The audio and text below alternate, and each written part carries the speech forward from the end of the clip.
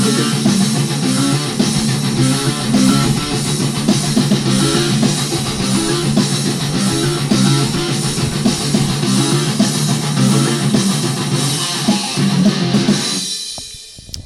hello and welcome to our new podcast called Rigasodes, or Rigasodes, Memories of Tony, The Adventures of Latchkey Kid. In this episode 1, I just want to put a disclaimer that podcasts and future podcasts will be uncutted, unedited, all pure Tony.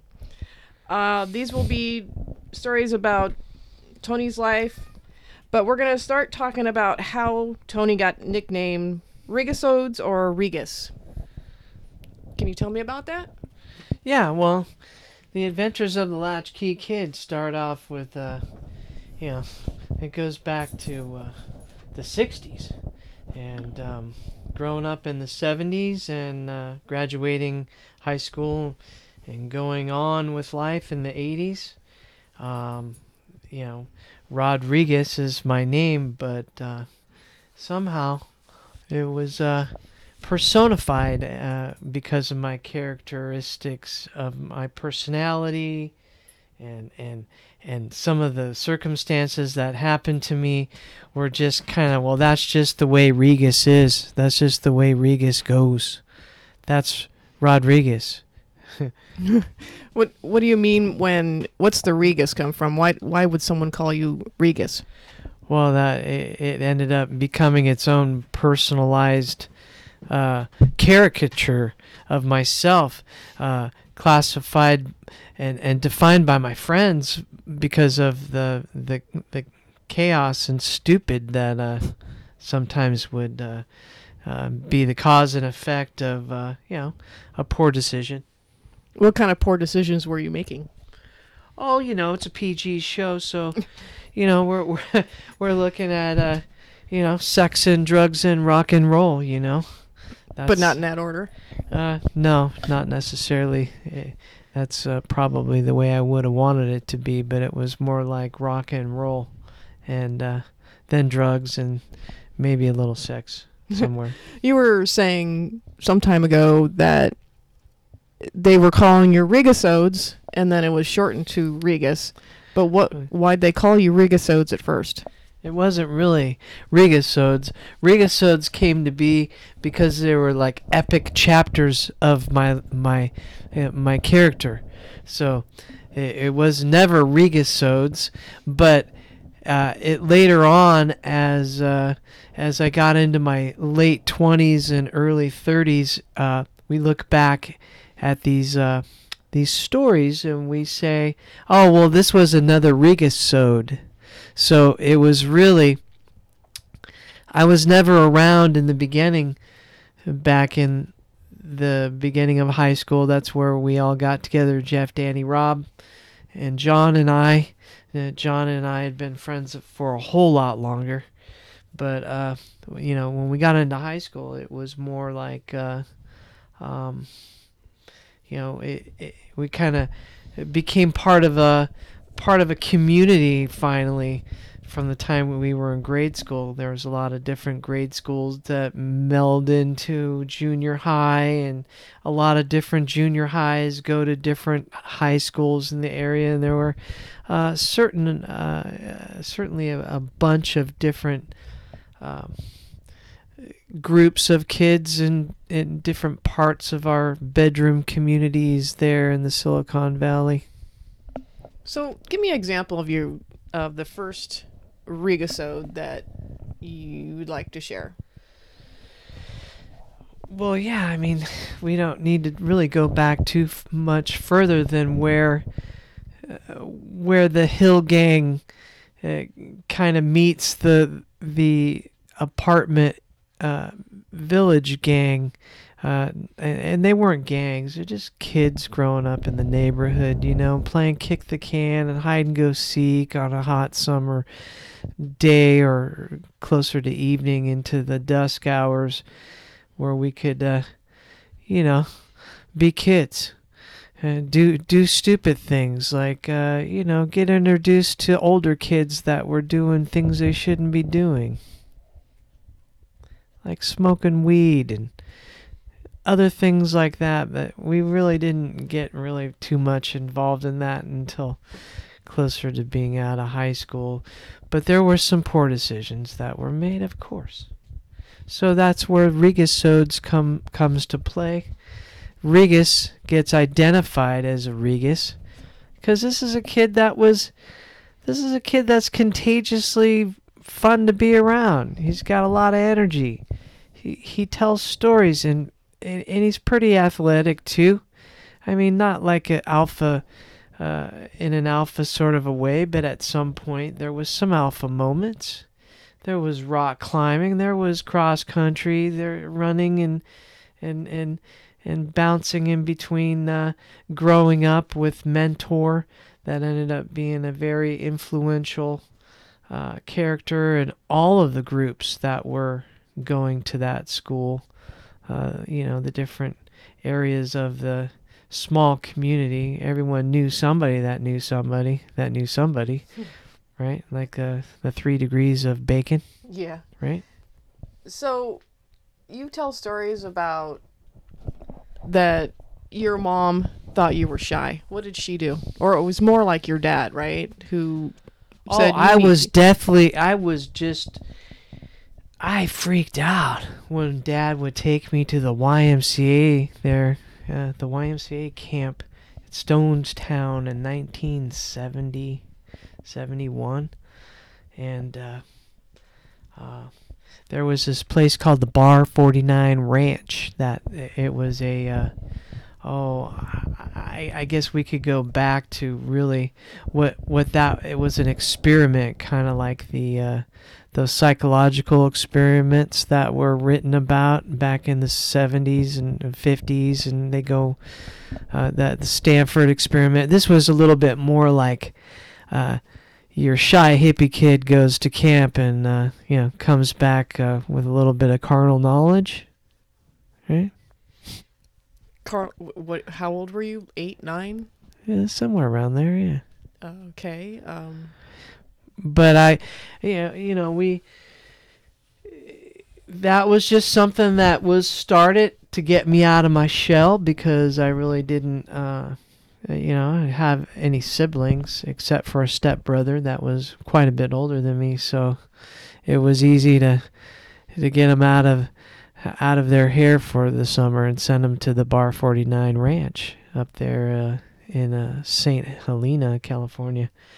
And that was something that even my mom, bouncing between the dad's house and mom's house from 3rd grade into 7th and 8th grade, that was something that was usually at least 4 weeks out of the summer or longer. Usually it ended up going right into the school year, right? Coming home and having a weekend left to get ready to get your head back wrapped around school. How were you academically? Were you a good student? Were you a bad student? Were you a class clown? What were you in grade school? I think in grade school I was a little bit more of a astute, quiet kid that did his homework and went home and watched the Flintstones and the Brady Bunch and got ready for my mom to get home and cook dinner and get up and do it again. You were home alone? All the time. Home alone, expected to get home, get my homework done. 5th, 6th, 7th grade, yeah. 8th grade. Can't do that now. No, times have changed. To get social services called on you for leaving your kid alone. Oh yeah, definitely. Yeah. So that's where the latchkey kid comes from. Your parents give you a key and pretty much you get home, lock the door behind you, don't let anybody in. Yeah, we weren't allowed to really have anybody over, except when we lived in the apartment. There was a lot of other apartment kids. So it was easy to have some after school fun with the kids in the apartment complex, because gee whiz, there I mean, I can name all the kids in my head right now. I mean, there was the Mackles kids. There was the Versaw kid. There was the Huckle. Forget his last name, but Gary, and then there was me, and then there was Wade and Scott and Steve and Terry and the other kids, the littler kids, and then there was another bunch of littler kids that weren't really, but in a 15 unit complex, there was a lot of kids, and there were a lot of different complexes around the village there. There's at least 10 apartment or 15 apartment buildings just on that one street, and it curves around and goes up into another curve that has another 15 to 20 different apartment buildings with more children, more people to play with. Now, you went to a Catholic school when you were grade school, correct? Oh, so yeah, let's talk about that. Yeah, that was my first experience with my ADHD OCD kicking in there. First grade, 6 years old. Yeah. Going to a Catholic school, being pretty excitable, wanting to get a lot of attention. Not really known as a class clown, but just somebody with a lot of energy and wants to play some more dodgeball, kickball, handball, tetherball, whatever was going on that I can get involved in playing and get your groove on in that whatever 15 or 20 minute recess was. I just couldn't calm my stuff down on the, sitting in after playing 20 minutes of out on the play yard, No. Now, how do they control you? Well, being in a parochial school, you have your uniform. You have your, your little black and white theme with the red sweater, and, you get packed your lunch, which, maybe that's where it all started with the fact that I hated my bologna sandwiches and just go right for the Twinkie for dessert, Oh, it's the sugar. The Twinkie. Yeah, but it's Twinkie syndrome. That's exactly what happened, and so therefore, Anthony, can you please quiet it down over there? Recess is over. We got to get focused into learning how to read and do arithmetic and stuff like that. And at some point, I started getting sent to the office, but that just didn't seem to deter me much because my mom would pick me up and she wouldn't take me home and beat me. She was actually a little bit disturbed that she'd have to pick me up at the office because it was supposed to be known to her that I was misbehaving, but then they started slapping me with the ruler on the hand, and that didn't seem to do too much. It didn't really hurt all that much. And then they started pulling my hair to get me to shut up. Hey, Sister Mary Elephant type of thing, going to Cheech and Chong sort of a class. And so it wasn't really too much going on. I wasn't the only one making noise, but I was always the one that was pointed out, so I had my hair pulled. So I got this brave idea one day on a hot spring day. I said, "Hey, Mom, it's time for a haircut." She's like, "Okay." So we went and get a haircut, and I said, "Yeah, let's take it down and get it ducky." "Well, what do you mean? That's really short, Tony. You don't usually like your hair that short." And I said, "Yeah, but I don't like my hair getting pulled either." So she got it. She said, "Oh, I see. I understand. Okay. So we'll go ahead and we'll get it all nice and prim and proper and tight." And so the next day I'm in class and I'm talking to one of my classmates, and the sister comes up and she pulls my ear, and I said, "Oh my God, you B." So I called her a B. Yeah, the 4-letter type.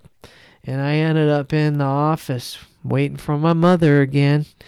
And we didn't really have a choice. My mom said, well, if you'd stop pulling his hair and hitting him with rulers, maybe he wouldn't have called you that. Well, maybe it's a reflection of what's going on at home there. So we don't want you back. Well, that's fine. I'm taking my son out of this place. Well, you don't really have a choice. So I ended up, boom, in Washington Elementary in Redwood City at that time. And I ended up, and it starts. And you were around regular kids now. Around regular kids, and boy, that's really cool. Yeah, free schooling is the best.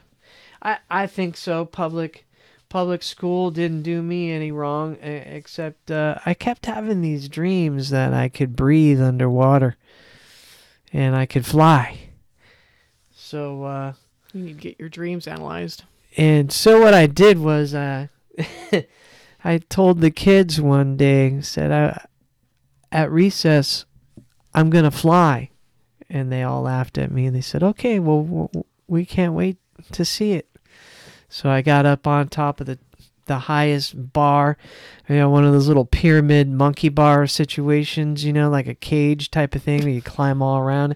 I don't know. It had to at least be 7 or 8 feet high. So I jumped off of that thing expecting to fly, and guess what? Gravity took its course. And I landed right on my ankle, and I bruised it really badly, and I had to have my grandmother pick me up from school that day, and they kind of pointed out that, well, this kid might have some problems. And my mom assured them, I only lived down the street, so I could walk home in first grade and actually get home if I could find the hidden key, right? So yeah. So your grandmother came and got you after you busted up your ankle? Yeah. And I was told that I really shouldn't be telling kids that I could fly. Would you on LSD or something like that? Well, that comes later on, but those are definite, stories that aren't really worth gratifying. Didn't you meet Danny in grade school days? Or John? I met John after going to,